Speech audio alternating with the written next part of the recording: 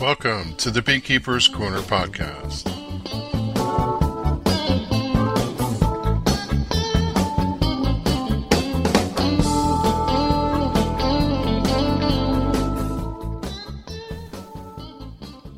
December 24th, 2023, episode 232, Remembering Kim.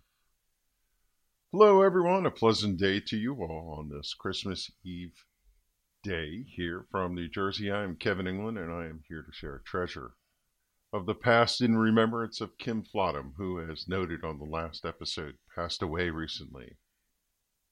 I mentioned in the last show that I might have a recording in the vault from Kim, and after a moment's poking around, I found the recording and I want to play it for you. This is an odd moment for me, as I'm going to do something that I would consider an exception, which is to play someone's presentation audio in a public forum. It's a bit squishy for me. I often record presentations I sit in on, so I can listen to them later for the point of being able to cover them. I want to make sure that the points I capture when talking in the podcast about what someone said are right, and sometimes I even re-listen to different passages multiple times to ensure that I get everything right. The point of what I'm talking about is I don't usually intend to take someone's work and publish them in a public forum. I will say, in all of my years of sitting in on hundreds of presentations, there's only been one person who took issue with being recorded. I try to make it a point to clarify with presenters, if I can, as to whether we can record them or not, especially if we pay for them to come and present for us. Almost universally, the answer is sure, go ahead. But that being said, one presenter many years ago surprised me by being the first to ever tell me no. And if I'm being honest, the fact of the matter was he was a total jerk about it. He lectured me for a few minutes about how it was totally unacceptable.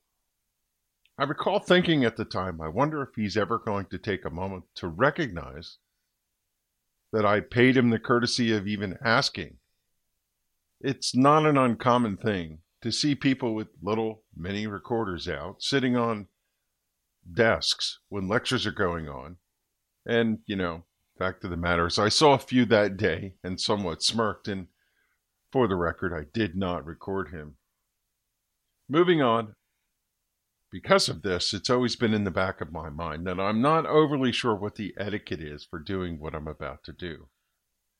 I suspect that I'm in my head about this, as most of us would not fuss over playing an old recording, but I respect the work that goes into content creation, so I'm always considerate of it. I think I mentioned this before, that I likely have dozens of recordings, so I guess they're kind of like beekeeping bootlegs. Perhaps someday, like in this instance, they will be comforting to have. When I'm old and gray, I will be able to listen to recordings of some of the best beekeepers I've encountered, both the notable ones and the not-so-famous ones, and be able to appreciate the knowledge they impart, much like this day was with Kim. This was pre-pandemic, and Kim's talk was of the future. I listened to the recording to clean it up some, and I feel like it's a great representation of how I thought of Kim on the whole. I love the passion that comes out, the conviction to his analysis, his conversational style, and pure interest in the subjects he presented. It sums up kind of what I thought about and appreciated about him. I also want to take a moment to thank the Maryland Beekeeping Club, who hosted Kim 3 times, if I recall, on that day. Once at a university, once at a community college, and then again at a state meeting the following day. Small clubs, state organizations, large regional conferences, they're a core piece to the backbone of educating beekeepers, and this meeting was, no exception. This recording was captured on Valentine's Day, February 14th, 2020, at the Howard Community College. We were in some hall, I don't know the name of it, and I want to say that this was the last public gathering as far as beekeeping meetings go that I participated in pre-pandemic. Okay, I'm going to stop talking and let you soak it in. Before I go, I will simply say, like our beloved bees, when beekeepers go together, they can accomplish great things. Godspeed, Peter, Kim Flottum.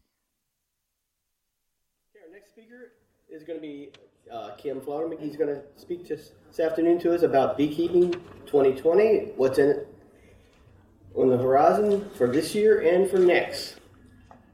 Beekeeping 2020. Not long ago, I was asked to speak to a group of people who know enough about bees and beekeeping to know that they don't know nearly enough, and they wanted to know more. They wanted to know what is and what probably is going to happen. And shortly after that, I went to April Monday of 2019 up in Montreal. And I kind of put these two experiences together. I want to tell you about going to a bee meeting. And today is a perfect example. You're in here listening to people tell you what is, right? We've done the research, we've collected the data, we've analyzed the data, we've made it available to you. This is what is. The people out in the vendor area, these are the people that are telling you what is going to be. They're betting on the future. And when I was at April Monday, there were 200 and some vendors, and I spent 5 days walking in the vendor area. So I took that experience, talking to all of these people about what they think is going to be, and I took the information that I gathered, looking at honey health, the pollination business, enough safe food, too much honey, and not enough bees, in the status of the industry as it is today, and kind of married the two. And hopefully, what you'll leave here with today is somewhat of a picture of not so much what is, but what I'm thinking, and what a lot of other people who contributed to this are thinking about what's going to happen next month, next year, next 3 or 4 years. So, taking a look at that, to find this button, you gotta have healthy bees in a clean home, and we've heard that today again and again and again and again. And I don't have the answer to that, but I know that now at least enough people are aware of the fact that there's trouble at home. And you just heard about synthetic wax. I don't know the answer to this, but the people that I used to work for who worry about beeswax, the beekeeping industry, everybody that I know that's dealing with beeswax knows there's a problem, and nobody has an answer, but at least people know it exists and that they're looking. I don't know. We tried ways to clean up beeswax, to get this stuff out of there. We can get it all out of there if you want, but what's left isn't beeswax. That's the problem. So how they're going to resolve this, I'm not sure how they're going to resolve this, but at least they're looking and at least they're worried about it. And that to me gives me, once you've identified the problem and you know that you've got to fix that problem, you're halfway home. You know that at least people are going in the right direction. I want to talk about the business of pollination a little bit. Right now, almonds are blooming. 2 million plus colonies are sitting in California and the San Joaquin Valley from Bakersford to San Francisco. And there are 2.3 million colonies in the U.S. So you can tell how much influence almonds have on the beekeeping industry. That isn't going to change. Or maybe it is.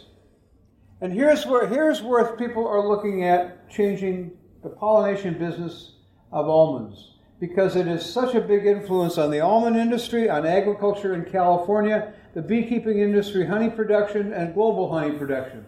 It's affecting every one of those industries. When an almond blooms, the whole world takes notice, and here's why. Here's several things that are going on. Right now, almonds take up a lot of water. It takes about a half a gallon of water to make an almond. And when you look at how many gallons of water are going into almonds, Californians are going, wait a minute.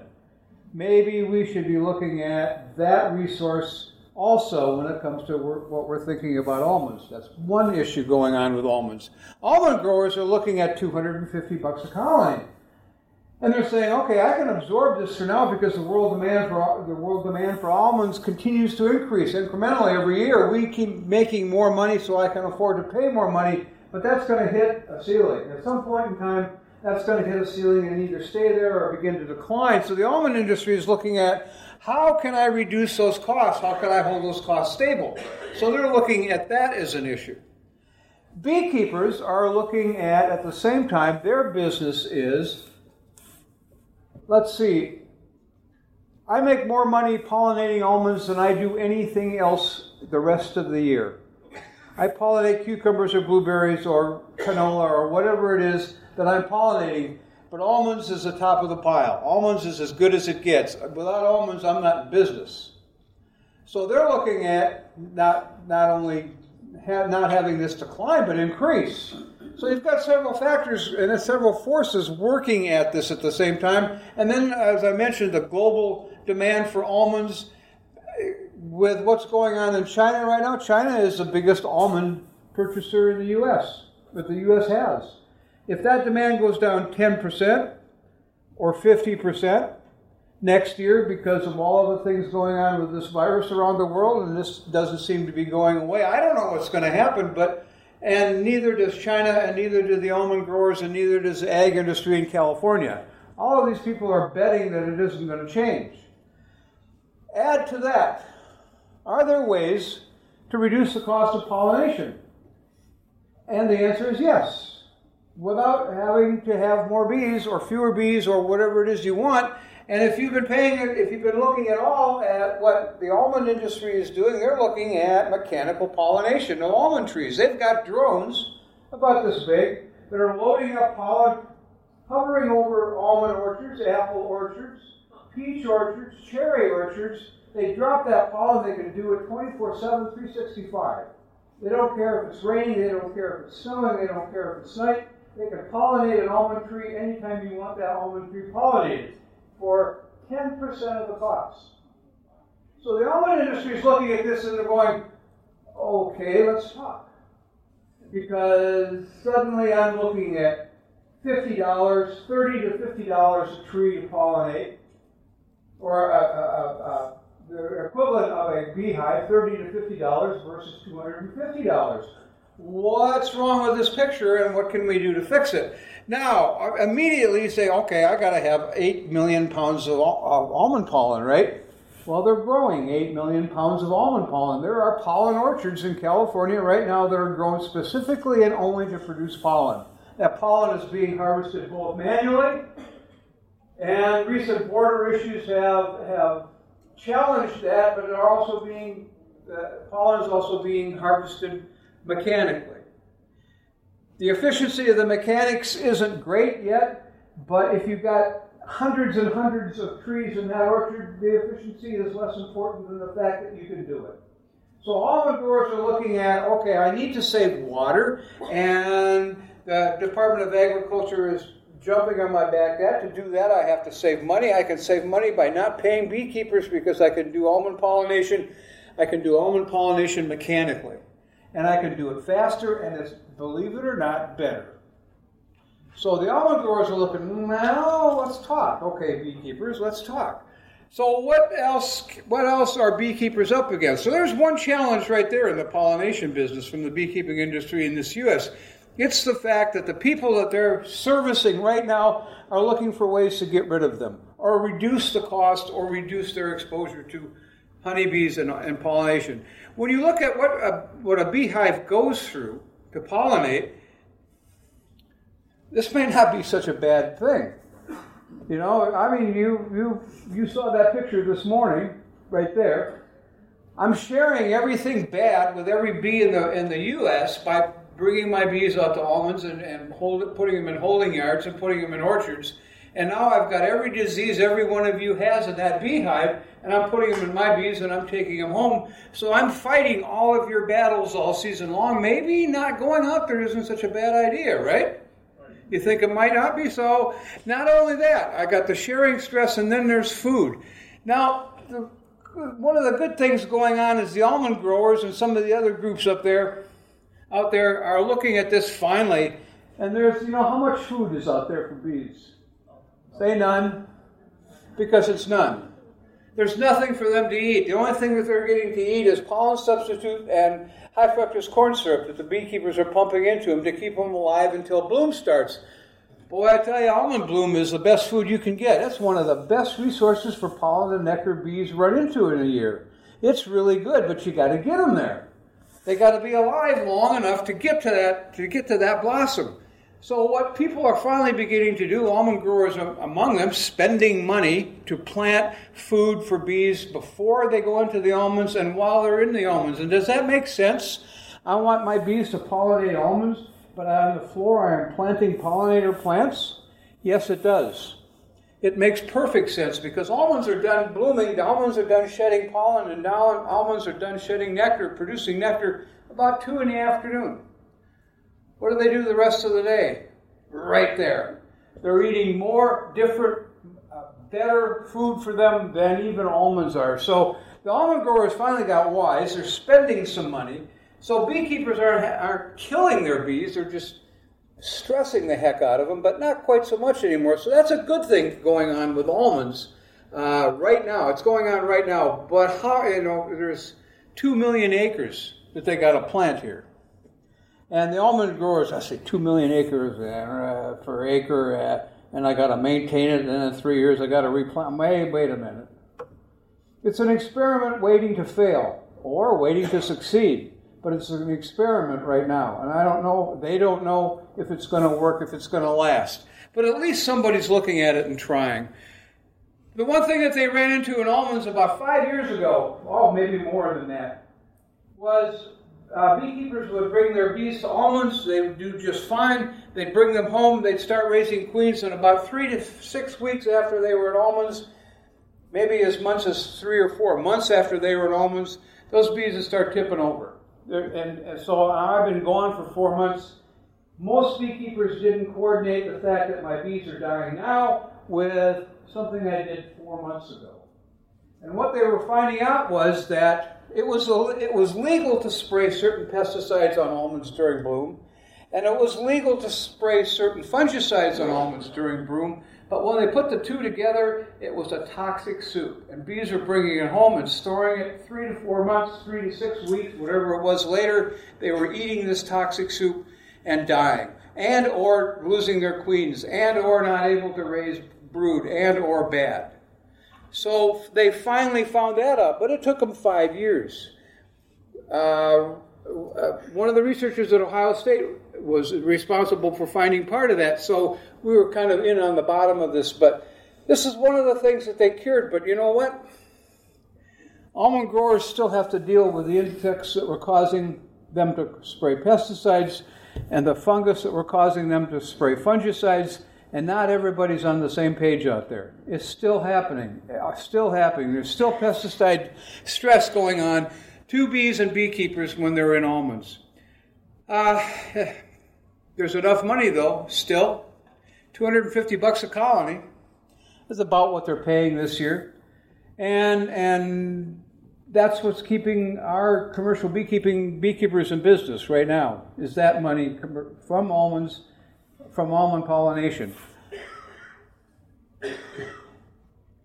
And there's another story here going on with almond pollination that I want to get to in just a minute, but let's take a look at this. Enough safe food.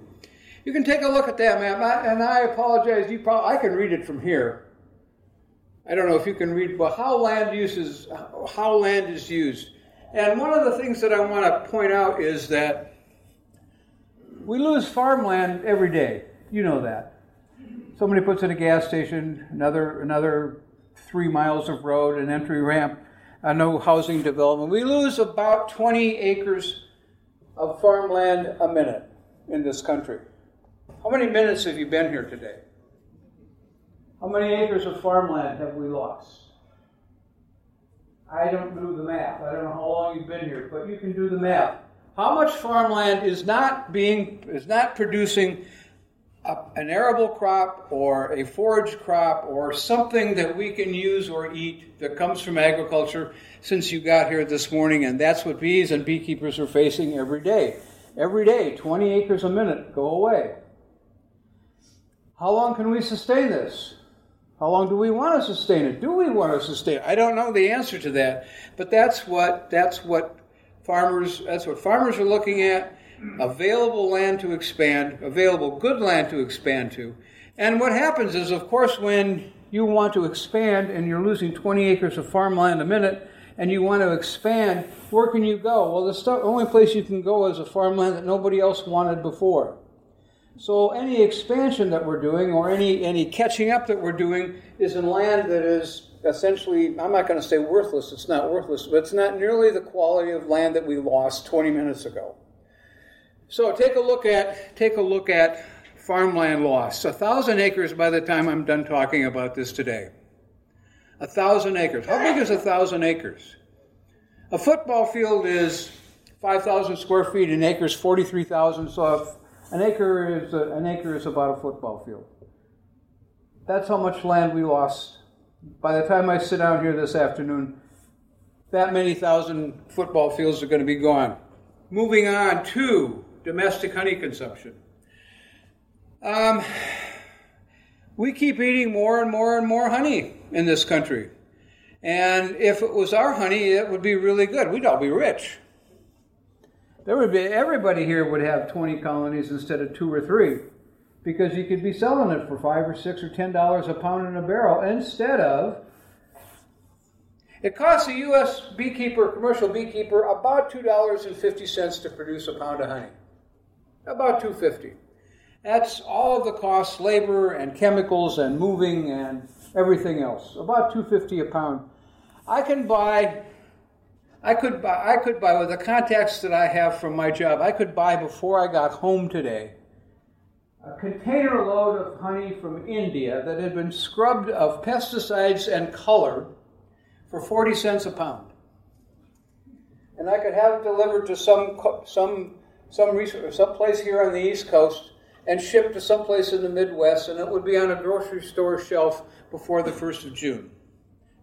I paid 40 cents a pound, and I'm going to charge the people who ultimately put it on the grocery store shelf paid less than $1 a pound to put it there. The people in India who produced this, I'm not going to say beekeepers, the people in India who produced this made money, I made money, the grocery store made money, and the people who ate it said, I don't like this honey all that much. I wish I could find some natural, but they can't, because none of us are making honey anymore. None of us commercial beekeepers, because I can spend my resources pollinating. Why should I make honey at $2.50 a pound competing against 40 cents a pound when I can pollinate for $250 a colony? The math gets real simple. I'm not an Excel spreadsheet person. I'm not an economist, but this is pretty brain dead simple of how I'm going to run my business. And that's what beekeepers are looking at right now. Domestic honey consumption is up, way up. Domestic honey production is flat to declining. The imports, I was talking to a person who does this for a living, who deals with importing food. And honey is a specialty, not his only crop. But he's got a saying that makes perfect sense. He says, there's no ceiling to the amount of foreign honey we will import, and there is no basement to the price that we will charge you for it.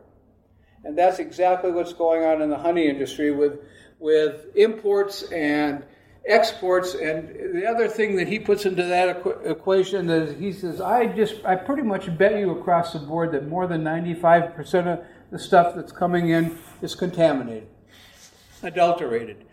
He has a 3-word vocabulary: ceiling, basement, and adulterated. And he's exactly right. The stuff that's coming in, the tests that we've been running in the U.S., the government has no definition of honey. We're close. We're a lot closer today than we were even 2 weeks ago. And we may get there before summer. But we have no definition of what honey is that anybody can enforce. So I can send anything in, and it kind of meets this definition, and the guys who are checking it at the port go, yep, it says honey, tastes like honey, go. That's pretty much what we go. We've got something now called a CID, a Commodity Identification Form, that's like 14 pages long, of 2-point type.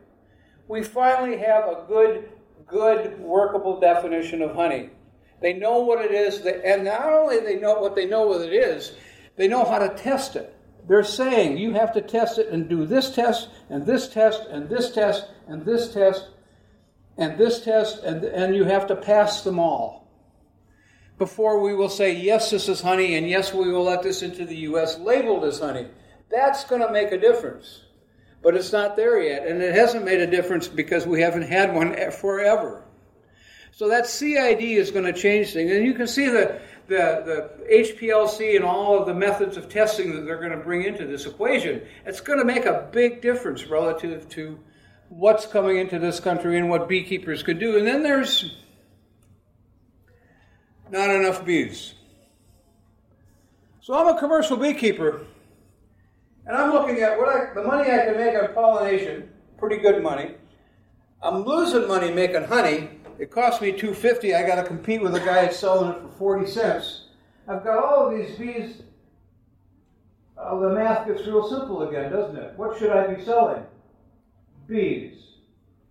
How many people here are going to buy packages this spring?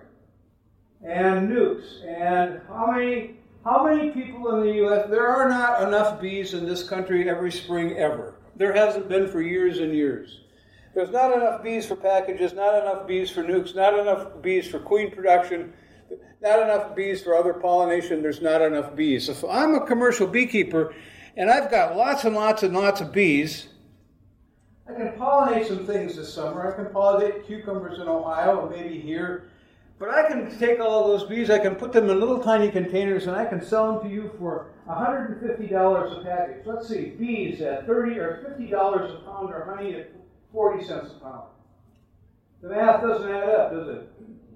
Suddenly, bees look really, really attractive. And that's what's keeping our industry afloat right now, is bees. Commercial beekeepers selling bees to you and to me, and packages, selling bees to package producers, to selling bees to queen producers so they've got enough, selling bees. So that's the change that's gone on in our industry relative to what's going on in how things are. And if you've got one colony and you're just starting out, this is your first year, this is going to change what you're doing coming up this summer and this fall and this winter. If you don't take care of mites, your bees are going to die. If you're going to stay in beekeeping, you're going to buy a package next spring. Thank you. I'll sell you one for $150. No problem. And I've got them because I'm not doing anything else with my bees this year. So that's what I was telling these people when they asked me to talk about what I saw as what's going on in the beekeeping industry. And that's kind of the story. You talk to commercial beekeepers, and that's a generalized story. And then I went to Apimundia. If you know what Apimundia is, it's an international group of beekeepers that meet in a country every other year. And this year they were in Montreal, and they bring in between 5,000 and 6,000, and they go all over the world. Next year they're in Russia, or next time they're in Russia, and the time after that they're going to be in Chile. So they move all over the place. And as a result, they get input from different aspects. They get North America bees and beekeepers this time. Next time they'll get Russian and that part of the world input. Not only that, but it'll be heavily influenced by where they meet. And Apimundia, and now I'll go back to walking around the vendor area. 5,000 people, and they had 2 floors, and one floor held 200 vendor booths. And a booth at Apimundia was probably about the size of the Man Lake booth out there was the smallest one. That was a one-person, one-table booth. Most of them were multi-people and multi-tables. They were big. They took up like 4 football fields of floor space. That's how many were there. They were from 150-plus countries, something like that. I think I've got it written down here. They were from all over the world selling everything you can possibly imagine. The big thing that I noticed as I'm walking through this football field, multi-football field area, the 4 things that struck me as being focused on by many of these people was honeybee nutrition, artificial intelligence, honey, housing, and wax. I mentioned honey and the problems with contaminated honey, but there's other things going on, and nutrition was one of them. There were in this building probably 50 people selling 50 formulas of protein supplement for bees because the world needs that much protein supplement. Bees are demanding that much. Beekeepers want that much. They want to be able to manage their bees, manipulate their bees more, and people who make this stuff are more than happy to help. There was more stuff on the market there than I have ever seen anywhere. It was incredible. Part of this was the probiotic stuff that we were talking about earlier. There's a lot of that going on in the world. The world suddenly woke up to honeybees have to digest food, and there's a lot of people out there willing to sell us stuff that allows honeybees to eat food, the probiotic products. I think there was some out here today. But anywhere you open up any of the magazines and you go to any of the bee supply dealer catalogs, and you're going to now start seeing probiotics take more and more and more shelf space in all of their stores because it works, A, and B, I make a lot of money at it. Easy product to sell for these people, and I don't blame them. I would be too if I was in that kind of business. The global honey market, I mentioned already, adulterated, and where it comes from. There were probably, I'm going to say 75 countries that are selling honey, and I would walk up to a booth and I would say, I'm an American, and boy did I get a lot of attention, because I am the market. They looked at me like, here's somebody who wants to buy honey and sell it in the U.S. I have honey to sell. Here, taste this. You got a sugar buzz walking through that thing that you would not believe. But people were willing to sell me honey. How much? And they go through all of the import costs and all of that, and it ranged from somewhere in the neighborhood of 50 cents a pound to $1.50, depending, coming in from offshore, from somewhere into the U.S. It was cheap. How much does it cost you to make a pound of honey? Who's got a number? What? How much? $2. I can beat you that by 50 cents. $2 a pound. I could have bought container loads and barrels and barrels and barrels for $1 a pound. No problem. I didn't have my tester with me to see if this was really honey. I'm going to guess that what they were giving away, what probably was, I'm not sure. Well, wait a minute, let me think about this. The honey show that was at April Monday this year had over 40% of the entries disqualified for being either adulterated or stupid because people had them with way too much moisture. So I don't know the answer to the honey show, but I do know the answer to all of the people who were trying to sell me honey because I was from America. I am the market. We are the market. We are the biggest importer of honey by a factor of 4 in the world. People want to sell us honey. We have money, and we're willing to pay for anything that people will give us. That's the global view of our honey market because we don't test it. They can sell anything in a barrel that says honey, and we will take it, thank you. So they were real eager to sell me honey. So that was one of the major groups of people selling stuff there. The other thing that I wanted to look at was artificial intelligence. Part of this was just on the screen here when people were looking at taking data in colonies. And I'm going to bet that when you took your beginner's class, you took really good data for about a month, right? Kathy and I have the best data on our colonies for the month of May you can imagine. By July, I can't find the book. And that's way too often the problem. The world is looking to solve that problem for me. Thank you.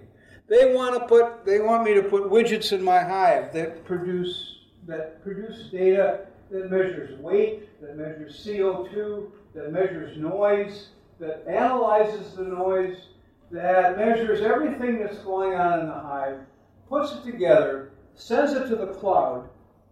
The cloud then, in its wisdom,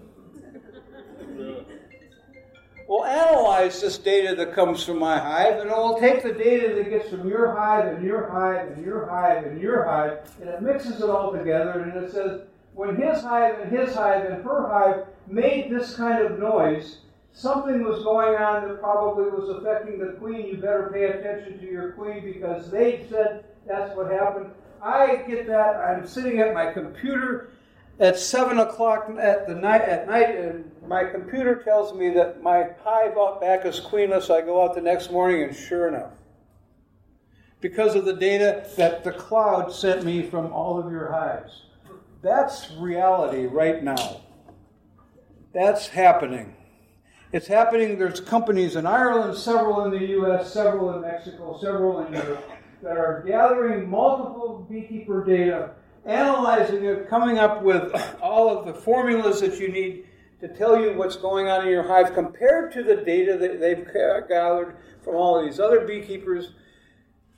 And it will tell you what you want to know, when you want to know it, and what to do next. Thank you. Doesn't cost much either. The widget's about the size of a pack of cigarettes. Do you remember the size of a pack of cigarettes? That's about how big they are. So the cost is one of two things. The cost is I'm buying the widget and I'm paying to have a solar array or my cell phone or something send that data to the cloud, or I'm buying a service. And a satellite's coming over and reading that data in my bee yard. All of this exists. So I can pay a subscription and have that. Every time that satellite goes over, it's reading some data from somewhere. Or every time I turn on my computer, I can go to the cloud and get that data that it gathered in the last 5 minutes, 10 minutes, 15 minutes, 20 minutes ago. I can print it out. I've got a record that looks like this on my hive weight for the last 11 months. You can do that. That exists, and that's what the world is going to. So when I say what's going on at these meetings, the people in the meetings are what is, and the people in the vendor area is what are. There's more to this artificial intelligence stuff. There's a program, you've seen it advertised, just started to get advertised in the journals called the Bee app. If you're a commercial beekeeper, this isn't going to work for us little guys, but if you're a commercial beekeeper, from my cell phone, back at the shop, I can tell you where, I've got 10 crews out monitoring bee yards. I can tell where every crew is, I can tell what hives they've opened, I can tell what they did, I can tell how much they fed them, I can tell how much honey they harvested, I can tell how many beehives they moved because they were dead, I can tell everything, I can tell almost every bathroom break that crew took. From my chair, back at the shop. All of that data is accessible. This isn't going to some of it's going to the cloud, but most of it's just coming back to me, and I can start making decisions at the shop on what to tell these people. Okay, go here. Okay, where's here? The guy driving the truck doesn't have a clue, he's never been there. Oh, okay, you hit the button, it provides a map for him, and it shows you a picture of the bee yard, so when you get there, you know you're at the right place. All from the shop. All of this is possible. Do you know how much labor that program has saved? One beekeeper this year, he has cut his labor costs 70% because he doesn't have people driving around in Southern California not knowing where they are. It's that simple. It's that easy, and it's that scary. Maybe that's the right word. Jerry Bromenshank in Montana has figured out how to put a microphone in a beehive and listen to the noise. He calls it the songs of bees. And after lots and lots of analytical data, he can interpret the sounds that those bees are making, and those bees are talking to him. He has a vocabulary of what those sounds mean. Here's the trick. The same vocabulary, the same sounds that come from his bees in Montana telling him the same thing that's going on in his hive. We're queenless, we're hungry, it's too warm, it's too cold. He can interpret that data. He can get the same data from bees in New Zealand, but they have an accent. So suddenly his data is right, but he can't understand what those bees are, and you don't want to hear what they say in France. But he's figured it out. They have an accent. I can learn, my machines can learn to listen to this data, to interpret this data, to tell me that it's too hot in this hive. I need more ventilation and or whatever it is he wants to listen to. The songs of bees. And that is, he can use that data in the U.S. and in France and in Russia and South America and Australia and wherever he wants to put this stuff. He's not there yet, but he can see it from here. So suddenly, you got to ask, can I talk back? That's what he's looking at. Okay, you can tell me what you need. Maybe I can tell you what to do about it without it getting out of my chair. Wouldn't that be cool? He's not there yet, but I think he can see it from here. So you look at what these machines are telling you. So you've got machines telling you what's going on, and now I know there's a problem in a hive, but I can talk back to the bees. Yeah, go down and take that chunk of wax out of the front door and you get more ventilation. Life will be better, right? I don't know if we're going to get there, but I got to bet that all of us are going to be spending more time in our chair looking at the computer tending bees than we are out in the bee yard if we're really serious about doing well with bee health. And don't throw anything at me, okay? I've got one of the things down there. Well, the companies that I've got listed there, Bee App, that's the one from Mexico that does all of the crews on the roads. And I've got Hive Tracks. You know Hive Tracks is in the U.S. They're coming up with the Genius Hive. And that ought to scare you. A hive smarter than you. But that's what it's going to be. And the Genius Hive is dealing with not only telling you what's going on inside and telling you what you need to know about it, but what you should be doing in a week and a month and 6 months. It is predicting behavior. It is predicting because it's able to go to the cloud and say, okay, what's the bloom date of whatever it is I'm thinking of? I know it's coming up. Okay, it's going to be in 3 weeks. Okay, 3 weeks, I need this many bees. You don't have this many bees. You need to get out here and do something about it. The Genius Hive is telling us what to do next. That's where they're going. And it's going to make... The goal, of course, is to make beekeeping cheaper, is to make managing bees cheaper so we can compete with 40 cents a pound honey. And that's pretty much what people need to do, because the 40 cent a pound honey, although even with good regulations coming into the U.S., isn't going to go away. One of the things that's happening in the rest of the world is that in the last 3 years, and it's really only been the last 3 years, a lot of foreign governments have woken up to the fact that I've got a lot of poor people in my country and I can't afford to feed them and I can't give them land because it's already taken up. Well, I've only got this much land. How can I take these people and give them something to do that'll make money? And you know you need no land to keep bees. You can keep bees on your roof or in your backyard and you can make honey and you can make money and I don't have to do anything except train you how to keep bees. And then I can give you the equipment, and then I will buy that honey from you, and I will sell it to the United States at 40 cents a pound. You will make money, I'll make money, the importer in the U.S. will make money, and everybody's happy except the people who have to eat it. Right? So that is another thing coming into what's going on in all of this electronic stuff, is the fact that there's just more people out there keeping bees, so the competition keeps getting weirder. There's Apis Protect. These are people from Ireland. These are the people who really use the cloud. They've got machines in South Africa and the United States and South America and most of Europe. And what they're doing, they are in the analysis stage right now. We talked to them on our podcast last week. And they're in the analysis stage. They're gathering data from all of these places and they're looking at what does this sound mean and what's happening when we hear this, when we see this. And what do we tell the beekeeper to do? Broodminder is just a simple temperature, humidity, CO2 weight thing. That's all it is, but that's all it is. You can look at your hive every day. Did it make weight or did it lose weight? If it loses weight, if I've got it in 3 hives and 2 of my hives gained weight and this one didn't, maybe that's all you need to know, that you need to pay attention to what's going on out there. Driverless truck. Do you have any of those out here yet? You will.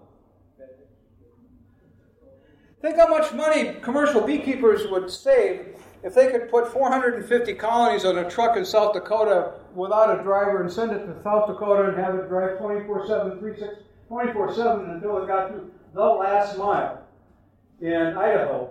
And then they picked it up there and took it into California. It's that last mile thing that they're working on, trying to perfect right now. The truck will take you there, almost there, and then someone needs to get involved. But from South Dakota to Idaho, there wasn't anybody on that truck. They didn't stop for gas. They didn't stop. Driverless truck all the way to Idaho. How much labor?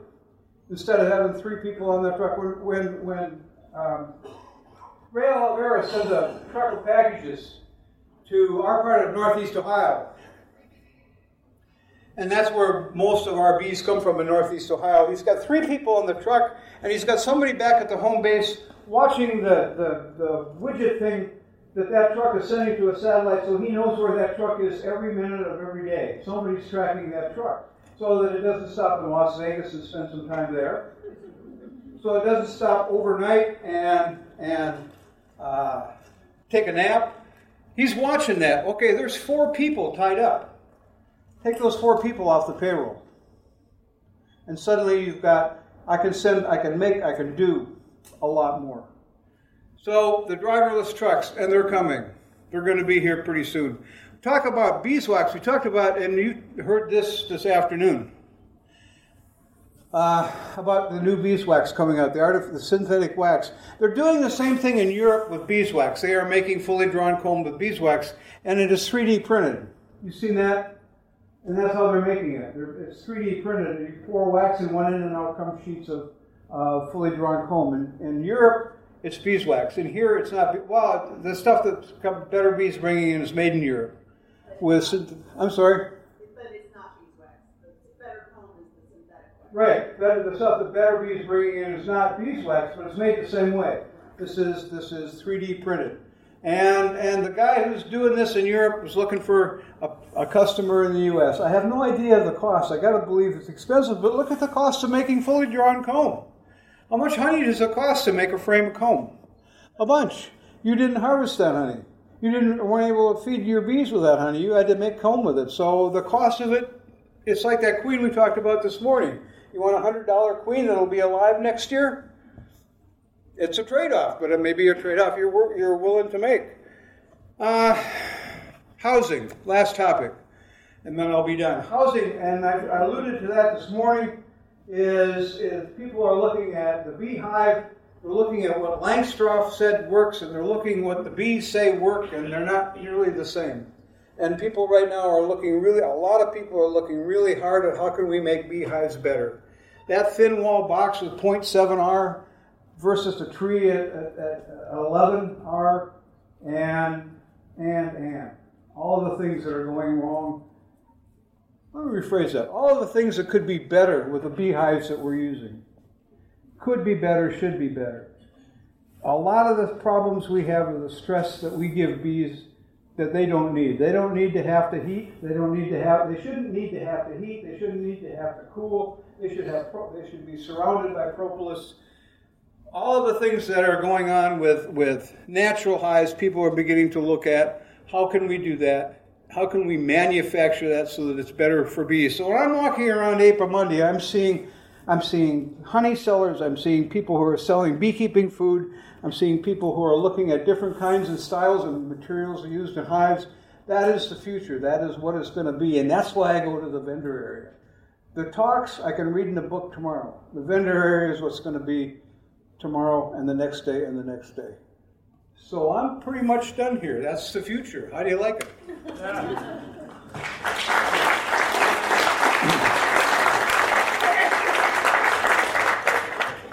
I'll put this up here one more time, and then I'll do the commercial up at the top there.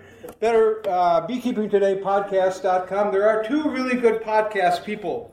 Well, at least one other good podcast person here today. And if you drive to work, this is a good thing to do on your drive. Listen to either or both of them if you get the chance. And you'll learn something. You'll have a good time. And it beats listening to politics.